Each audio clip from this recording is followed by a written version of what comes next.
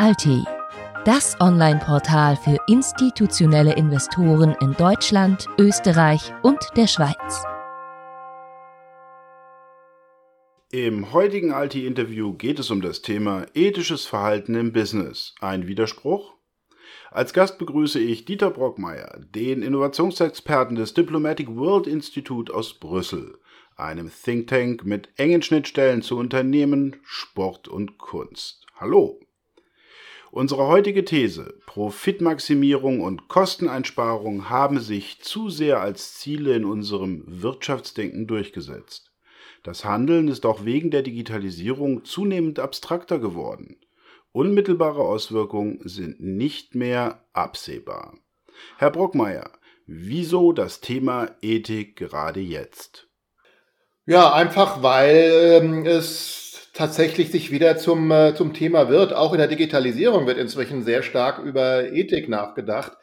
Einfach weil sich bestimmte Dinge herauskristallisiert haben oder entwickelt haben, die von einer breiteren Öffentlichkeit halt als suboptimal wahrgenommen werden. Also zum Beispiel, gerade gestern, wenn ich das einfließen lassen darf, hatte ich ein Gespräch mit einem alten Haudegen Finanzberater, der noch so richtig auf der traditionellen Beraterebene ist. Also, und der mir dann auch sein Anlegerverhalten erzählte. Und er lässt prinzipiell in Digitalfirmen, also die großen, obwohl er da groß verdienen könnte, investiert er nicht, weil er die für unethisch hält.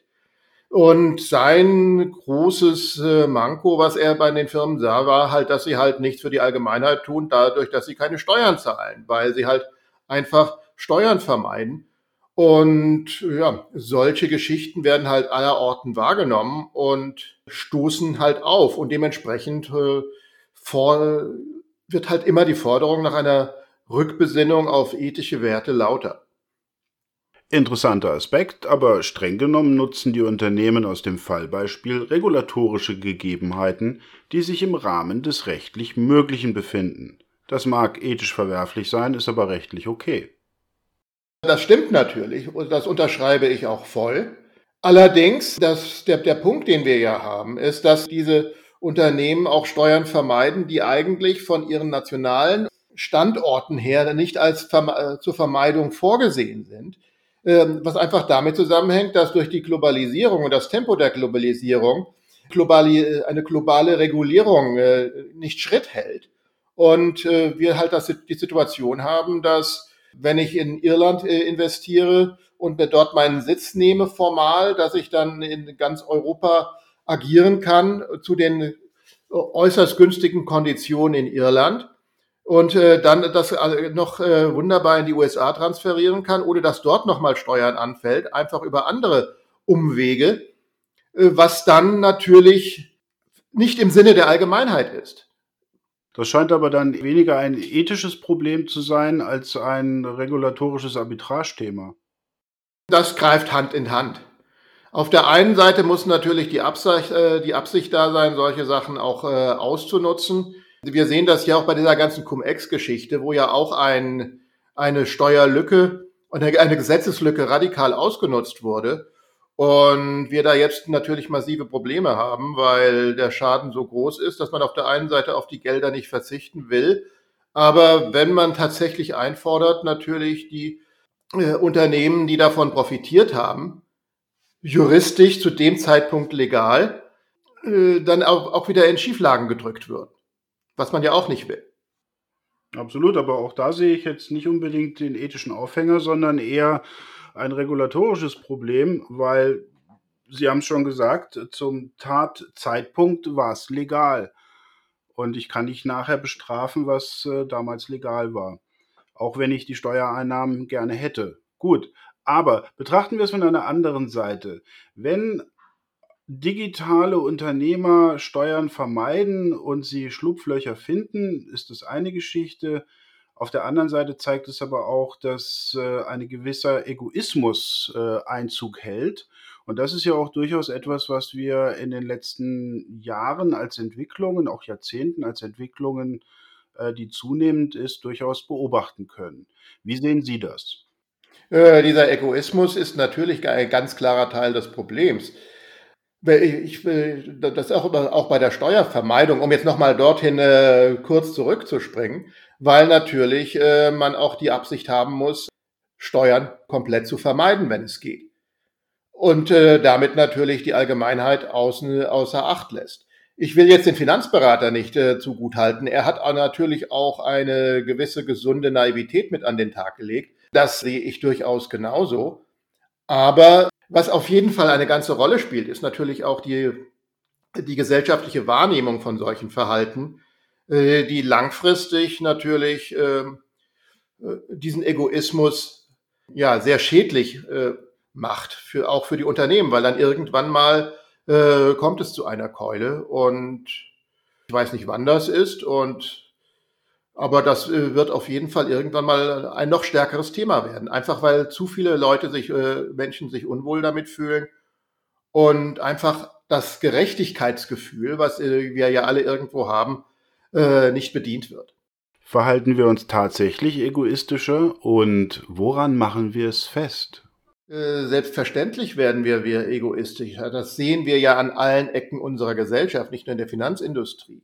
Wenn wir jetzt rausgehen und unsere Straßen stärker vermüllt werden, weil einfach die Leute dann in Parks ihre Picknicksachen nicht mehr mitnehmen und auch nicht in den Mülleimer werfen, dann ist das ein egoistisches Verhalten. Und das sehen wir ja an allen Ecken unserer Gesellschaft, halt auch im Geschäftsbetrieb. Das hängt auch damit zusammen, dass die Angestellten halt häufig auch massiv unter Druck gesetzt werden, immer höhere Renditen zu erwirtschaften und dann auch gar keine Zeit mehr haben, darüber nachzudenken, ist das, was ich jetzt mache, ethisch, sondern ja, ich will meinen Job erhalten und will meine Familie versorgen und will sie auch gut versorgen. Und das treibt dann natürlich auch Egoismus voran. Hinzu kommt, dass auch vielfach einfach durch diese Remote- und digitalen Arbeitskanäle häufig die Konsequenzen nicht mehr direkt wahrgenommen werden. Also man gibt jetzt ein Investmentbanker gibt jetzt einen Order ab und mit einer Wette auch gegen Butter. Plötzlich bricht der Butterpreis ein und überall gehen jetzt in einem bestimmten Land gehen jetzt die Milchbauern pleite. Dann ist das zwar ein Kausalzusammenhang, aber das ist dem Investmentbanker in dem Moment nicht bewusst, weil einfach doch extrem viel, weil einfach das Handeln sehr abstrakt geworden ist. Wird diese Abstraktion durch die aktuelle Pandemielage und das Homeoffice eher gefördert? Teils, teils. Auf der einen Seite sehen wir ja auch eine ungeheure Solidarisierung und eine sehr starke Hilfsbereitschaft. Und damit auch auf der anderen Seite wird natürlich auch wieder stärker wahrgenommen, wenn solche Ungleichgewichte in der Gesellschaft und solch unethisches Verhalten. Auf der anderen Seite hat man natürlich auch genauso wiederum diese, die jetzt sagen, jetzt ich erst recht zuerst, denn ich muss ja meine Schäfchen ins Trockene bringen.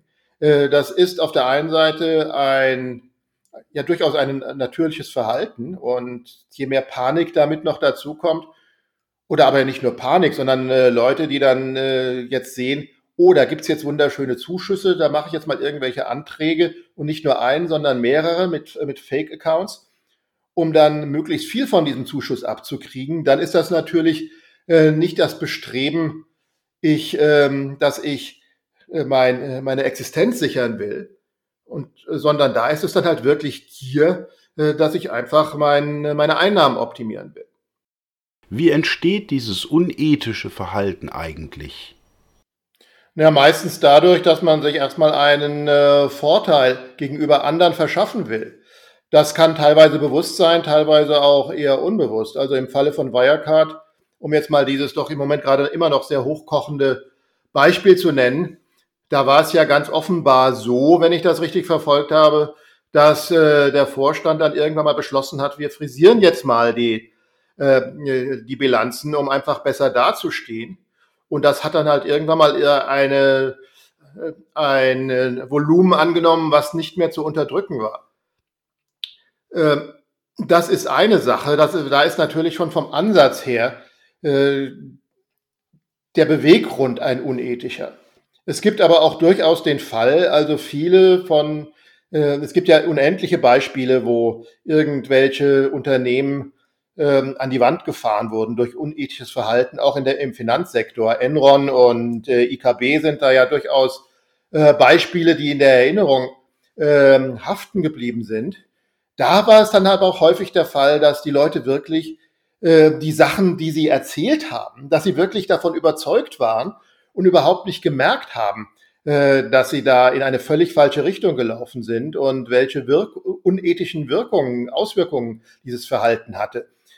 Und das macht es halt auch teilweise sehr schwierig, denn wenn ich etwas glaube oder gar nicht merke, dass ich mich oder wahrnehme, dass ich mich unethisch verhalte, dann kann ich das auch nicht ändern. Und auch hier, wie ich ja vorhin schon gesagt habe, das muss einfach in einem Dialog und Bewusstseinsprozess aufgearbeitet werden, ganz gesamtgesellschaftlich, um einfach wieder zu einem höheren Wahrnehmungsebene zu kommen, um solche Sachen einfach früher zu erkennen, auszuschließen. Ausschließen wird man es halt nie ganz werden können. Das war Dieter Brockmeyer vom Diplomatic World Institute aus Brüssel. Vielen Dank für das Gespräch. altii, das Online-Portal für institutionelle Investoren in Deutschland, Österreich und der Schweiz. altii.de altii.de